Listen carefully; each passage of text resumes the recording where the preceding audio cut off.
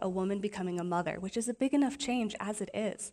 There was so much more that was probably running through Mary's head as she listened to Gabriel. So here's a couple of the things with Mary's world that might have been going on through her head. Mary's encounter with Gabriel comes sometime before her marriage to Joseph. However, in Mary's world, engagement was legally binding. So by law, they were already considered husband and wife, even though the realities of living together and being intimate would wait until after the ceremony. To be pregnant outside of marriage as a part of God's plan is surprising. It's not how God works, it's not how Jewish law works, and it's not how her society works, so this is strange.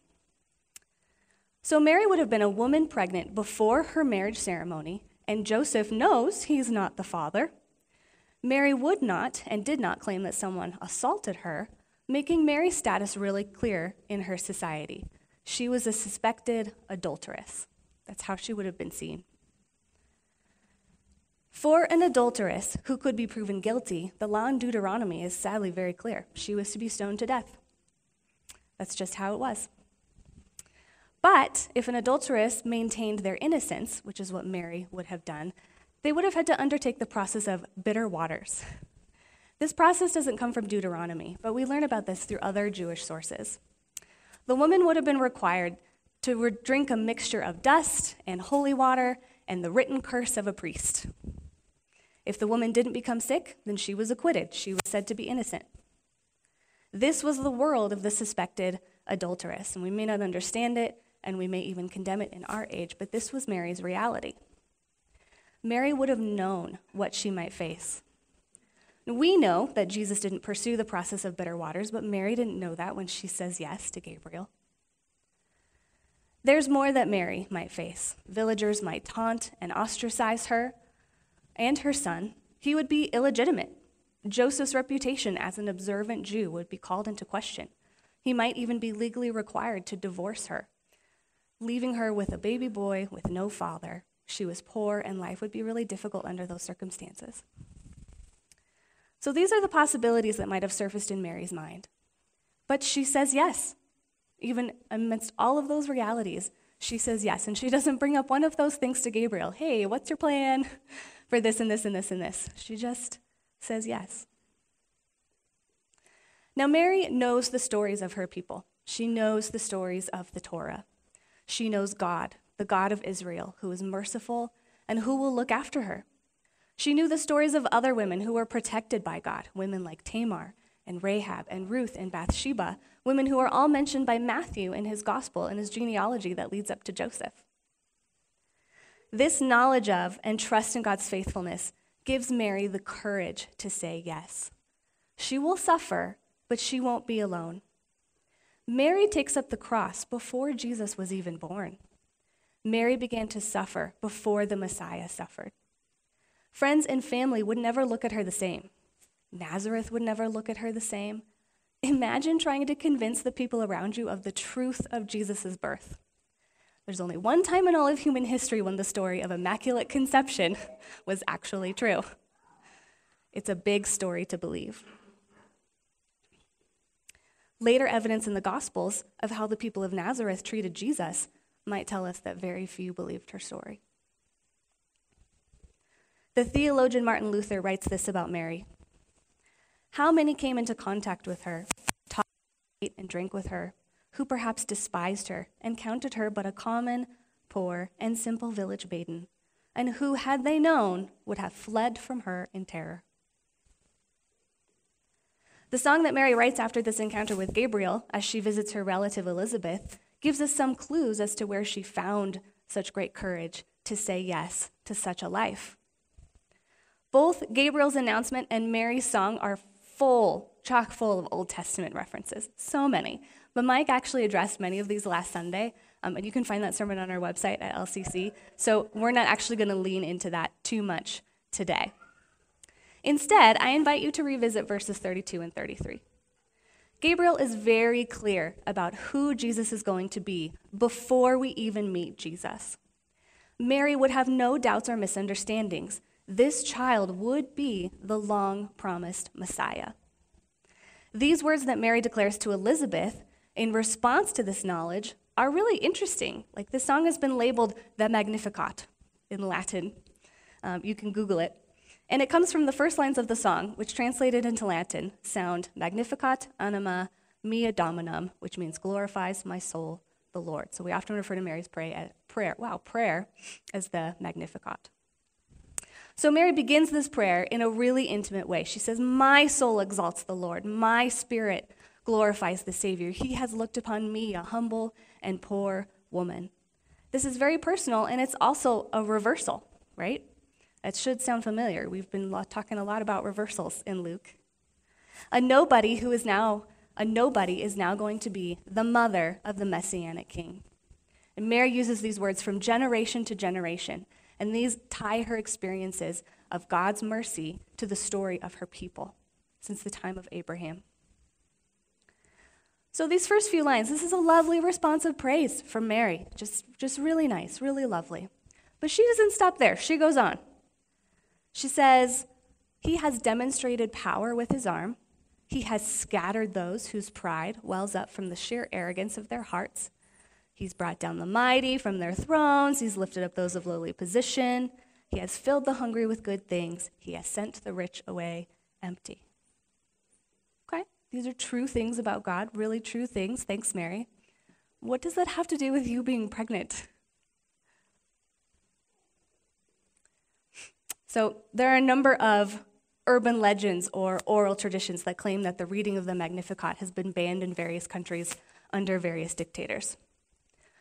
One claims that in the 1980s it was banned in Guatemala because it was stirring up the poorer classes to move against the government. They believed that change could happen. The Guatemalan government deemed it too subversive.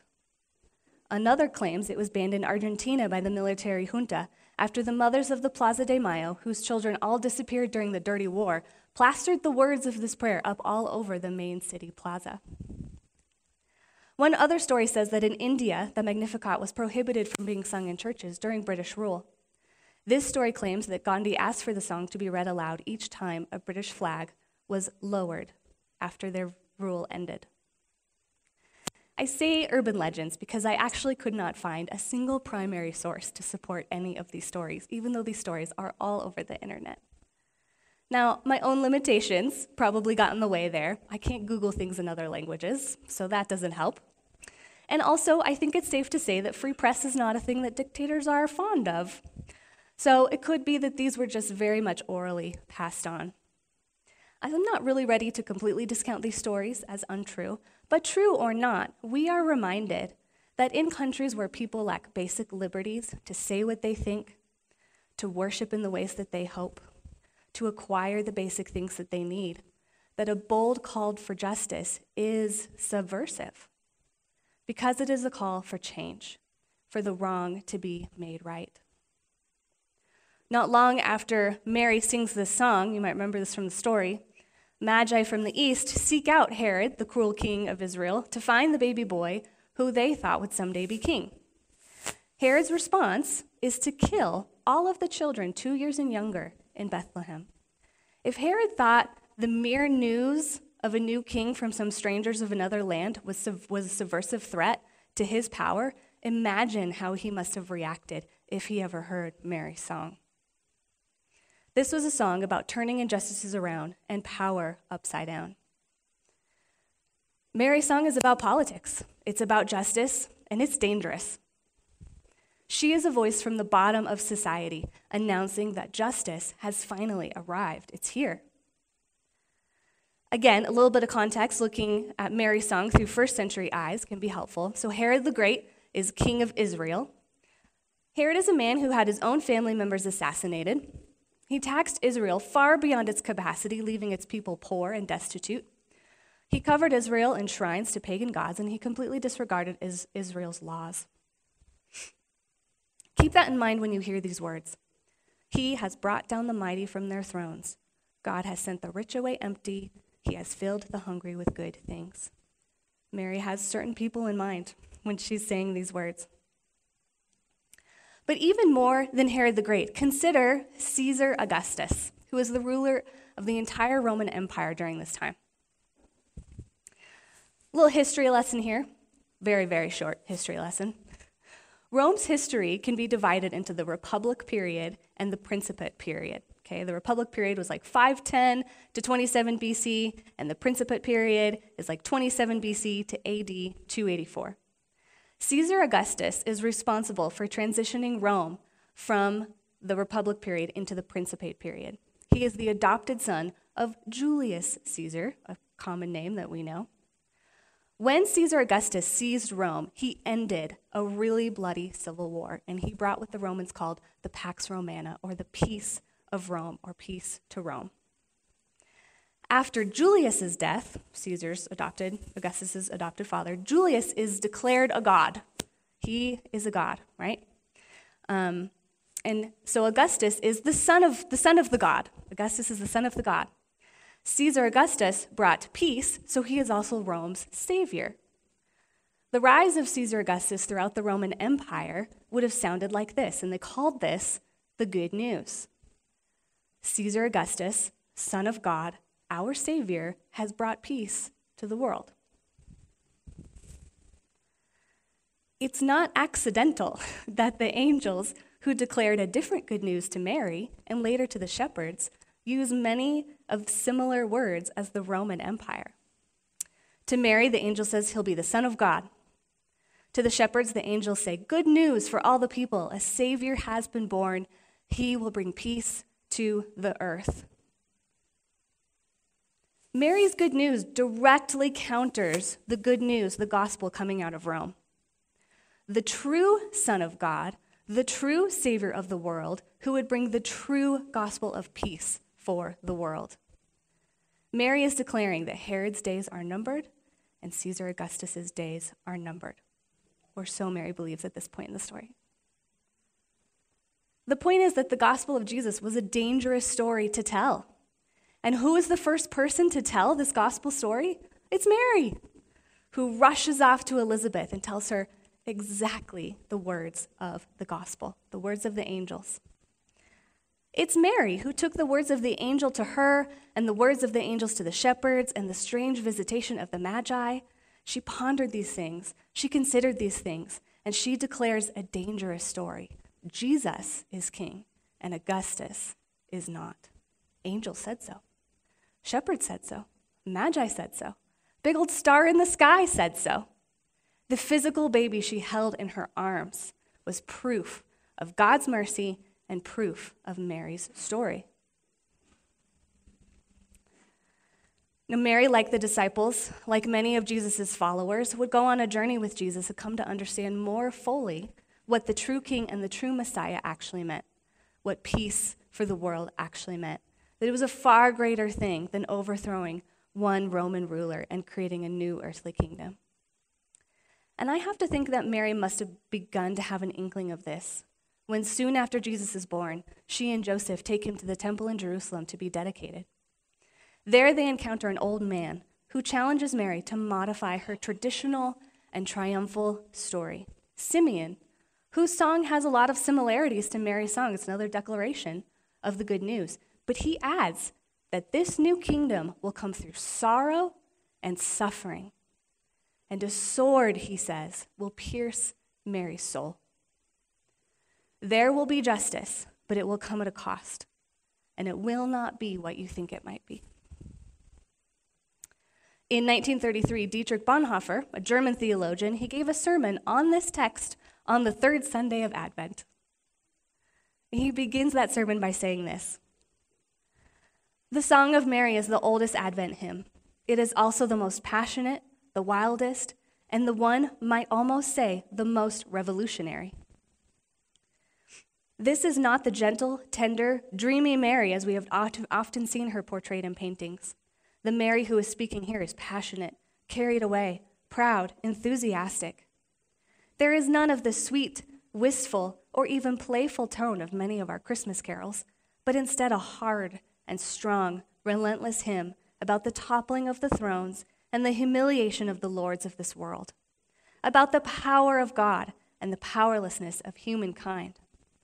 This is the sound of the prophetic woman of the Old Testament, prophetic women of the Old Testament, Deborah, Judith, Miriam, coming to life in the mouth of Mary.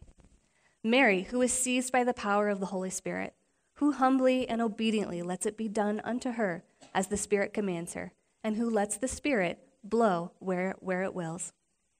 She speaks by the power of the Spirit about God's coming into the world and about the advent of Jesus Christ. In this sermon, Bonhoeffer goes on to say that women throughout the ages in suppressed societies have noticed how revolutionary Mary's words are. For Bonhoeffer, a revolution can begin anytime for any of us in the way that we celebrate Christmas if we are willing to see as God sees. You might already know that Bonhoeffer lived during the time of the Second World War and the rise of the German Nazi Party. Wow. And he despaired at the ways his German Christian brothers and sisters turned a blind eye to the Nazi Party. The National Church of Germany had endorsed the Nazi Party, but Bonhoeffer was a leader in what was called the Confessing Church. They were determined to only confess Christ alone. Bonhoeffer could have escaped Germany. He knew that he was going to come under fire, and many of his contemporaries did. But he didn't feel it was right to abandon the church in its darkest hour. His books, including The Cost of Discipleship, a title that takes on much meaning, were banned. He spoke out against Hitler's rule, he worked against it, and eventually he was captured. He was held in a concentration camp for 2 years, and then he was hung in 1945. He would preach to the other political prisoners with him, and an RAF pilot who was a prisoner with him remembered these words from his final sermon. He said, "This for me, the end, the beginning of life." I see Mary's courage and faith in Bonhoeffer, and it would seem he also found great encouragement from Mary's song. Mary's song is one of unexpected grace. It's a song of the powerless. It declares what God does as the powerful deliverer of the oppressed and the needy. God turns toward the suffering, but it is also a reversal of norms and expectations, of a high God who becomes low, who calls the lowly to be his agents. If this reversal sounds familiar, I hope it does, because this has come up a lot in the book of Luke, and it will continue to do so in Luke and Acts. The true gospel of the true Messiah challenges our ideas about justice today just as much as it did in Roman times. You know, many feminist and liberation theologies tend to read the Magnificat largely in economic and political and social terms, and traditional theology tends to just spiritualize it. But the language and the imagery of the Magnificat comes from Israel's religious and social and political and ethnic life, and it includes both the spiritual and the physical, just as Jesus himself is both God and human. Most importantly, God the Almighty restructures reality through the Unmighty. The Unmighty, like courageous Mary, who proclaimed a dangerous gospel before Jesus was even born, and who took up the cross and suffered for the sake of the gospel before Jesus suffered for us all. The real Mary will always point us straight to Jesus, the Messiah. Let's pray.